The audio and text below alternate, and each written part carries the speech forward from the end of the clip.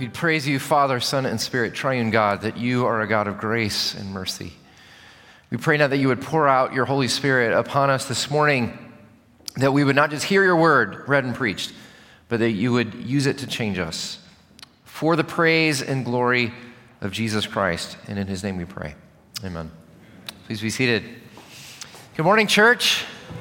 It's so good to see you all. I'm really happy. I feel especially happy to be here with you this morning as we are in the season of Pentecost, in which we're giving a special attention to the person and work of the Holy Spirit.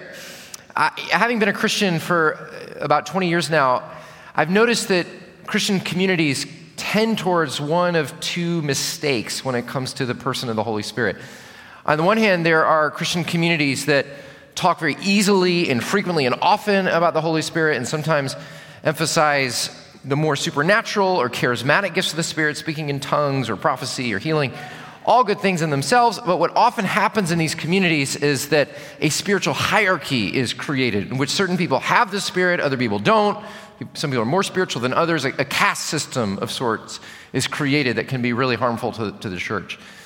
On the other hand, often other kinds of communities, maybe Jake, like the one that Jake grew up in, or often Presbyterian churches maybe fall into that, in which we are so concerned about the misuse or abuse of the Spirit that we neglect him or downplay the Spirit altogether. You might have heard about the person who was worshiping in a Presbyterian church one morning, and about 5 minutes into the service, he just felt stirred and he shouted out, "Amen!" And many people were sort of disturbed around him. And then about 10 minutes later, he again shouted out, "Hallelujah!" And there was a greater disturbance. And then finally, about 15 minutes in, he yelled out, "Hallelujah! Praise the Lord!" And at this point, an usher rushed in and leaned up close to him and said, "Sir, you must control yourself." And the man said, "I can't help it. I've got the Spirit." And the usher said, "Well, you didn't get him here." Well, may it never be so for us, friends, that we would be called Binitarians, because we are indeed Trinitarians. We believe in the powerful work of all three persons, and the Spirit is the one who makes it possible for us to know the grace of Jesus Christ in everyday life and experience the Lord's power. And so we are, hey, somebody's got the Spirit here today. So friends, what we're doing these 3 weeks is that we are looking at 3 really remarkable Old Testament promises about the Spirit, and how we who now live in the age of the Spirit, in which not super special spiritual Christians have the Spirit, but every single Christian is promised the gift of the Spirit. And what does it mean for us now to draw on and receive these great promises of the Spirit in our everyday life? So last week we looked at the promise for thirsty souls. Today we are looking at the promise for stony hearts. And we're looking at this wonderful passage in Ezekiel chapter 36. So turn there in your Bibles, or look at your bulletin on page 7. A little bit of context. If you've never read the book of Ezekiel, I highly commend it. It is a wild and crazy book, very exciting in many ways.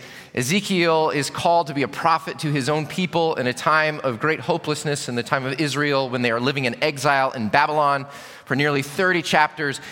Ezekiel warns the people of God about their rebellion and their idolatry, and warns God's judgment upon them. And all of this culminates in chapter 33 when they receive news that the temple in Jerusalem has been destroyed. It is a terrible and dark day in Israel. And yet, in the midst of this capitulation and this building up of hopelessness, the word, the promise of God begins to come right here in chapter 36. So let's hear God's word together.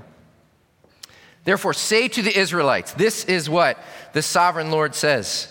It is not for your sake, people of Israel, that I am going to do these things, but for the sake of my holy name, which you have profaned among the nations where you have gone. I will show the holiness of my great name, which has been profaned among the nations, the name you have profaned among them. Then the nations will know that I am the Lord, declares the sovereign Lord, when I am proved holy through you before your eyes." Now, here comes the promises. See if you can count them. "For I will take you out of the nations. I will gather you from all the countries and bring you back into your own land. I will sprinkle clean water on you, and you will be clean. I will cleanse you from all your impurities and from your idols. I will give you a new heart and put a new spirit in you. I will remove from you your heart of stone and give you a heart of flesh. I will put my spirit in you and move you to follow my decrees and be careful to keep my laws. And then you will live in the land I gave your ancestors. You will be my people, and I will be your God. Brothers and sisters, this is the word of the Lord. It was just over 50 years ago, January 1968, in an operating room in the Stanford University Hospital, 2 human hearts lay side by side on a table in 2 separate basins.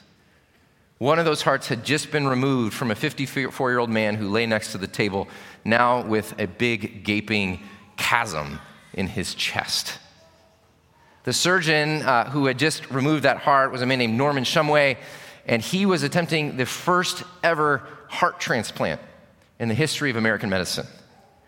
And people told him he was crazy. They said it was outrageous, that it was impossible. Many people even said it was actually immoral and illegal for him to do this. But now, after 3.5 hours of surgery, there lay this man with a gaping hole in his chest.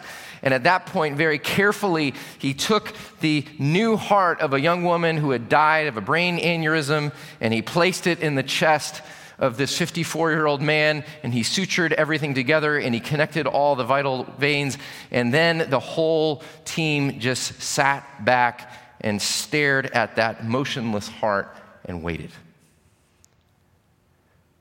Those who were there said it was like time stood still. They waited 5 minutes, 10 minutes, 15 minutes, 20 minutes, no beating, totally motionless.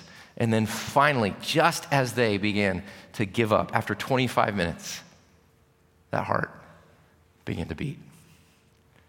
It was the first successful heart transplant. And it was like the Mount Everest of American medicine at that point. It broke open all the kinds of modern medicine that we have today. The promise of a new heart. This is what God is promising in this text today. A heart transplant, the promise of a new heart.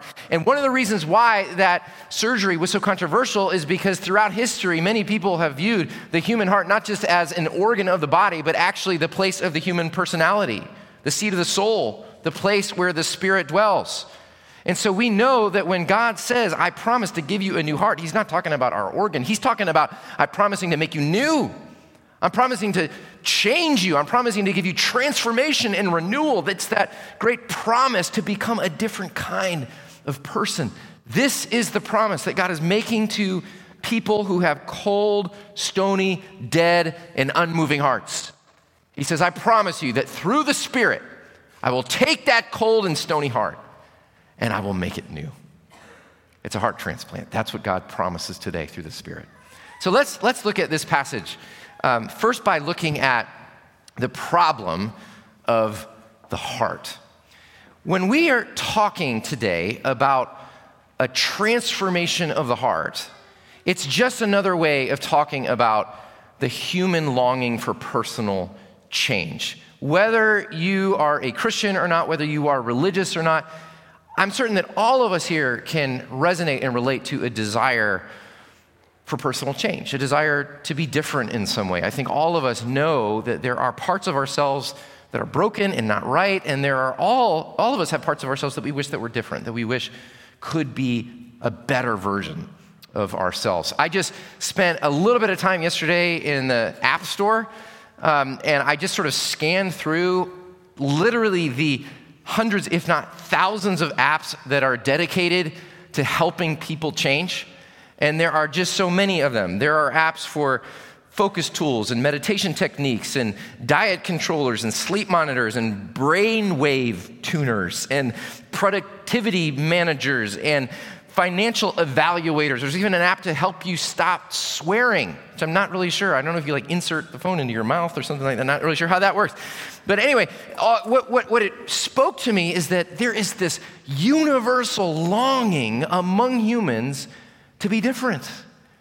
and to be changed and to make advances in becoming more of the person that each of us want to be. And yet almost the entirety of our attention and the things that we buy and sell and hawk and trade are entirely focused on changing our external behaviors, as if we can change a few mechanics about our lives and we'll be a new person.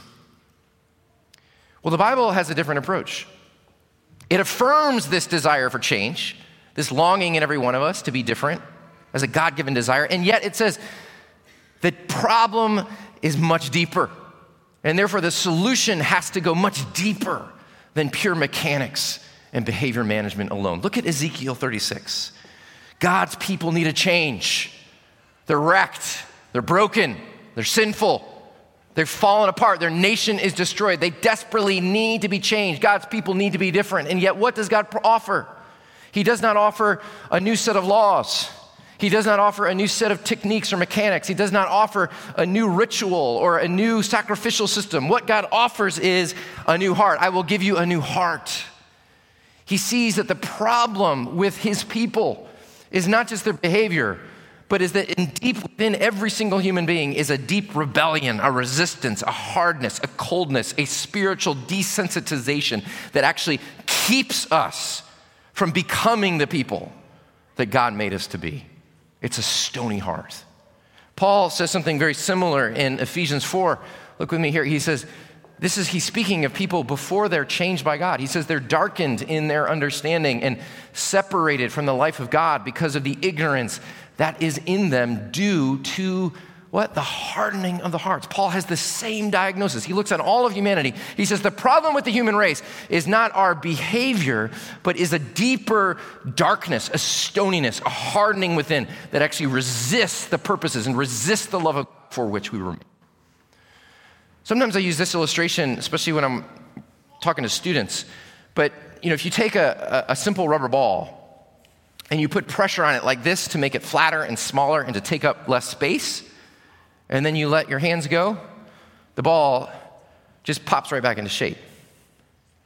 But if you take a can and you put the same pressure on it to make it smaller and flatter and to take up less space, and you take your hand away, it stays put.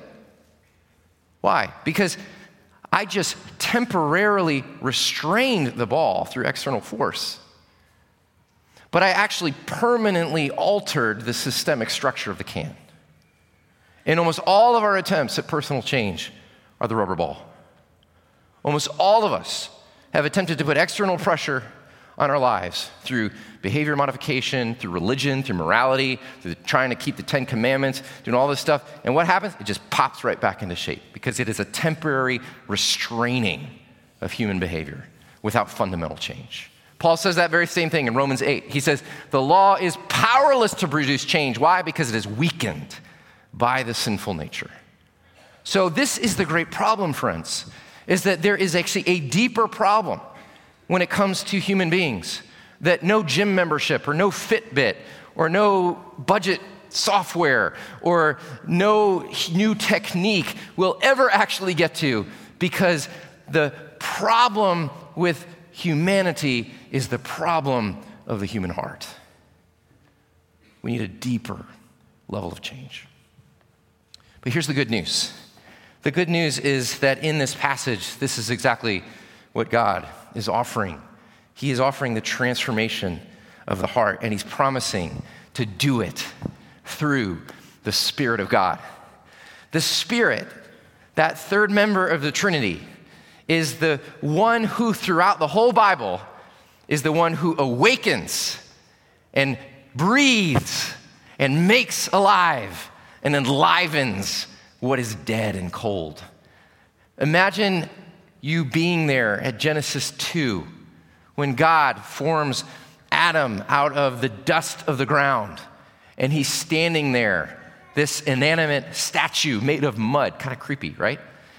And then what does it say? It says, God breathes the Spirit of life and he becomes a living being. The Spirit is the one who animates and who brings dead things back to life. Or speed up, imagine you were there in Ezekiel 37, the chapter right after this one, when God brings Ezekiel to the valley of dry bones. And there's this scattered bones everywhere. And God says, Ezekiel, tell these bones, begin to preach to the bones. Now, I preached to some tough audiences before, but I never preached to bones. And he says, preach to the bones. So he starts preaching to the bones, and the bones all start coming together. They connect, and then flesh begins to cover the bones. And then like this weird sort of creation, Genesis 2.0, or this reverse kind of weird horror movie, they all come together, and they're standing there, this inanimate, lifeless army. And then he says, now preach to the Spirit. And he preaches to the Spirit, and the Spirit comes and breathes on this army of dead, inanimate soldiers, and they suddenly come to life, and it is a vast army of God's people. Or think about being there in the tomb of Jesus Christ and Holy Weekend, and there Jesus' body lays dead, that dead body of Jesus, lifeless, laying on the slab in the tomb. And then suddenly the Spirit of God begins to blow. And it enters into the body of Jesus, and his limbs begin to move, and his eyes begin to flutter, and he opens them up, and he is risen from the dead. Or imagine yourself in that upper room where Jesus says to this group of betraying, frightened disciples, I am sending you, now receive my Spirit. And he breathes on them, and these cold and broken hearts of the disciples are radically changed, and they become a force that changes the world. Do you see what the Spirit is? He is the one who animates. He is the one who breaks through death. He is the one who brings death to life, who takes stony hearts and makes them warm again. And this is what God wants to do in you.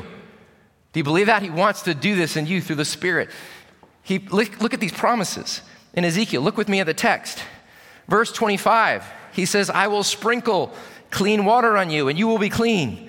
I will cleanse you from all your impurities and from your idols. That's the first thing the Spirit does, is he takes the work of Jesus and he applies it to your life so that you can be forgiven. He transfers you to be from an orphan to a son, from a slave to a child. He applies the work of Christ so that you are forgiven.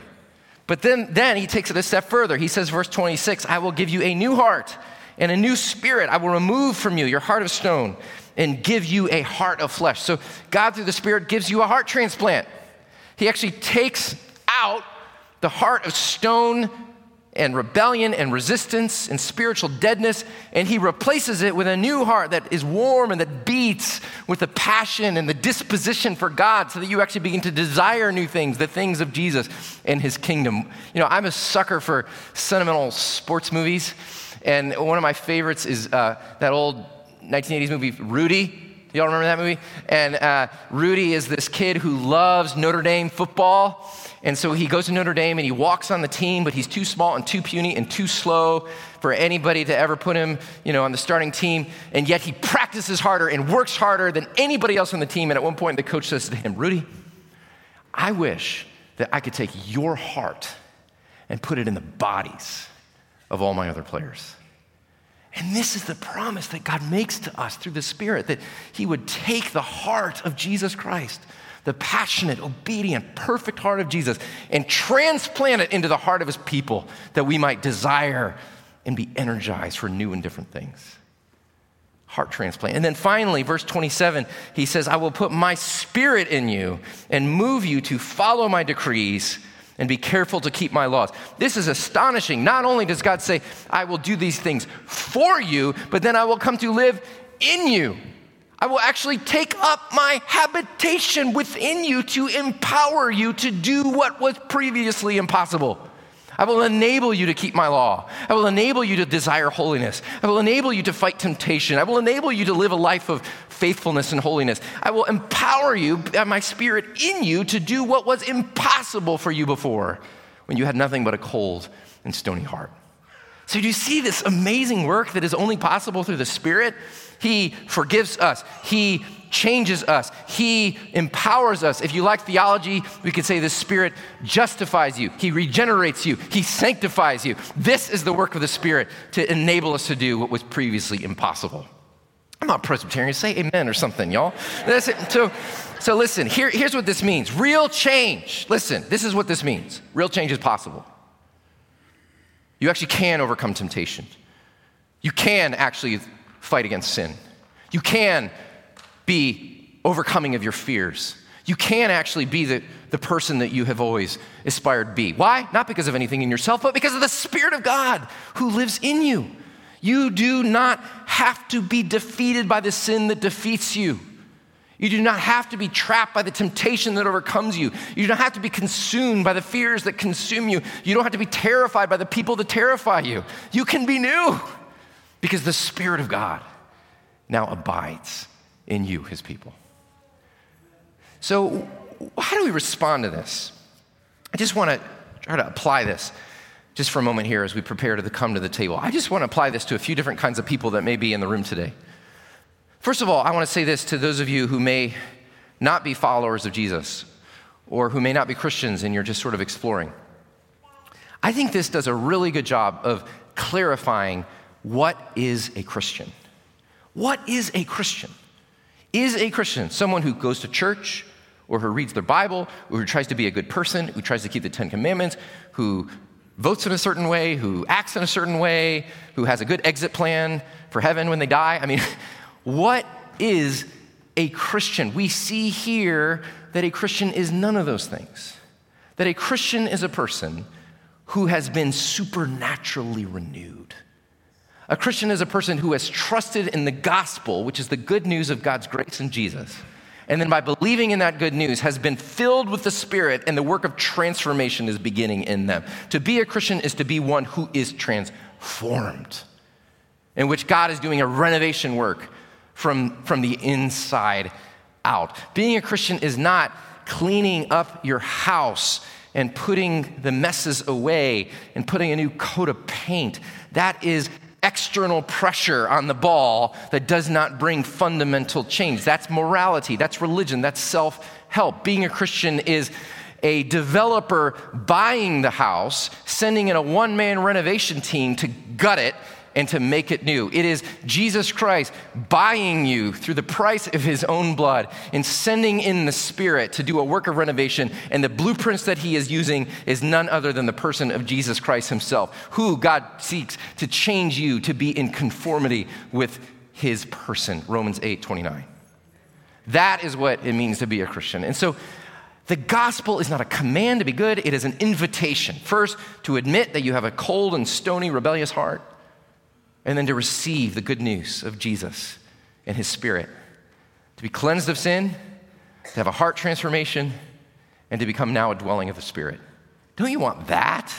I mean, who wouldn't want that? That's beautiful. So that's one thing, what it means to be a Christian. Another thing, though, I think there's a lot of us here who might struggle with what does it mean to live walking with the Spirit every day. I struggle with that a lot. I think for probably over 10 or 15 years of my life, I've really wrestled with I don't see the Spirit in my everyday life. Well, I want to encourage you because some of you may look at your life and it feels very unextraordinary. It feels very boring. And you say, I don't know where the Spirit is in my life. I don't speak in tongues. I've never healed anyone. I don't prophesy. Where's the Spirit in my life? Well, I want to encourage you that the main and central work of the Spirit is to illumine Jesus Christ and to enable you to do what you could not previously do. So the fact that you are here this morning, desirous to be in church, that's a work of the Spirit. The fact that you can put your faith in Jesus Christ and name the name of Jesus is a work of the Spirit. Your desire to actually fight against sin and be a different kind of person, that's the work of the Spirit. Your affection for a brother or a sister in the Lord, that's the work of the Spirit. All of these things are the Spirit enabling you to do what you would never be able to do with a cold and stony heart. And so you have the Spirit. If you are a Christian, if you know Jesus Christ, you have the Spirit, and he is now taken up dwelling in you. And Paul says in Romans 8, you now have an obligation to live in accordance with the Spirit. You're called now to no longer live in the flesh, but to live in the new environment, the new nationality of the place of the Spirit, and to live your life in cooperation with him. What does that mean? Well, here's just a simple illustration. Years ago, our family was up in Connecticut with some of our closest friends, and my friend Peter has a little 2-man sailboat, and it was out in the water, and I saw it, I was going on a walk, I thought, that can't be that hard. So, never been sailing before. So I got in the sailboat, and I put up the stick and the floppy cloth, and I just sort of sat there waiting for something to happen, and nothing did. And I started sort of trying to move my body back and forth like this. Nothing happened. And then after a while, my friend Peter comes walking along, and I was actually just very embarrassed. because all these other people were, sailing around. And he said, hey, do you need help? And shamefully I said, yes, I do. And so he got in the boat with me. He taught me how to position the boat rightly. He drew the sail, and we caught the wind. And a few minutes later, we were skimming along the surface of the water, an experience that I had never known before. And friends, that is a metaphor of what it means to live the Christian life. You are entirely dependent on a power outside of yourself. You need the wind. You need the Spirit. You cannot change yourself. You cannot take any movement forward apart from that powerful wind of the Spirit. And as Jesus said in John 3, the wind blows where it pleases. You cannot control the wind. And so we cannot control the wind, but that does not make you passive. You can't capture the wind. You can catch the wind. You can live in such a way as to collaborate with the wind, so that you are following the lead of the Spirit in your everyday life. What would it be like for you to wake up one morning, tomorrow morning maybe, and the first thing you do is to speak to the Spirit? Thank you for living in me. May I follow your lead today? What would it mean for you to go throughout the day paying attention to the person of the Spirit at work in you, listening for his voice, following his leadings and his promptings? What would it mean for you when you face temptation to not know you have the power to not go the way of sin, but to go the way of holiness now because of the Spirit who is in you? You could meet the Spirit in the reading of the Holy Scriptures where he promises to speak. You could meet the Spirit in the work of prayer. You can meet the Spirit in the gathering of God's people in worship. You can meet the Spirit by taking great risks and trusting him to do what you could not otherwise do on your own. What would it mean for you to collaborate with the Spirit? And that's what we want for you, not to live your Christian life trying to oar and push your body along in your own strength, but to know that you can catch the wind. And there's no life that is more beautiful than that. To live with the wind, to live with the Spirit. Last thing. My guess is that there's a few of you here today who are stone cold. And you know it. You know when I say stony cold heart, you know I'm talking about your heart. And that you might feel a deep stoniness and a deep numbness and a coldness. And there might have been a day long ago when you felt great warmth and love when it came to God, but you have long ago lost it and you don't know how to get it back. Or maybe there's something that's really dead in your life right now. Maybe your marriage is dead. Maybe there's a situation in your life that is dead. Maybe there's a place in your soul that is dead. And I want you to hear these words of hope, that if God can send his Spirit and raise up an army of bones, if God can send his Spirit and raise up Jesus from the dead, if God can breathe his Spirit and take some broken, betraying disciples and turn them into a world-changing force, then there is nothing in your life that is too cold or too broken or too lost or too far away that cannot be revived and enlivened by the Spirit of God. And so I want to invite you to do something today that maybe you've never done before. As you come to the table and you know that Jesus is here, by the power of the Holy Spirit, I want you to come as if you were holding that cold and dead thing, that cold and dead heart, that cold and dead situation in your hands, and I want you to ask the Spirit to breathe on it. I want you to come to the table saying, Spirit, would you breathe on me? Would you breathe on my cold and stony heart? Would you breathe on my dead marriage? Would you breathe on this dead situation in my life? Would you come asking the Spirit to do what the Spirit does, which is to quicken, enliven, and make alive. And I promise you, it might not be today, it might be some day in the day to come, but I promise you, the Spirit will take your cold and stony heart and he will make it beat again. This is what the Spirit does. So let's pray. Let's pray. Got some Spirit-filled people in the house today. Let's pray. Father, we are so grateful that the Spirit is the one who gives life. We don't have the power in ourselves to change ourselves. And yet you promise through Jesus and the Spirit that he gives to bring about the change that we cannot produce on our own. So come now, Holy Spirit. Come into these cold and dead and stony hearts and make us new. We pray in Jesus' name.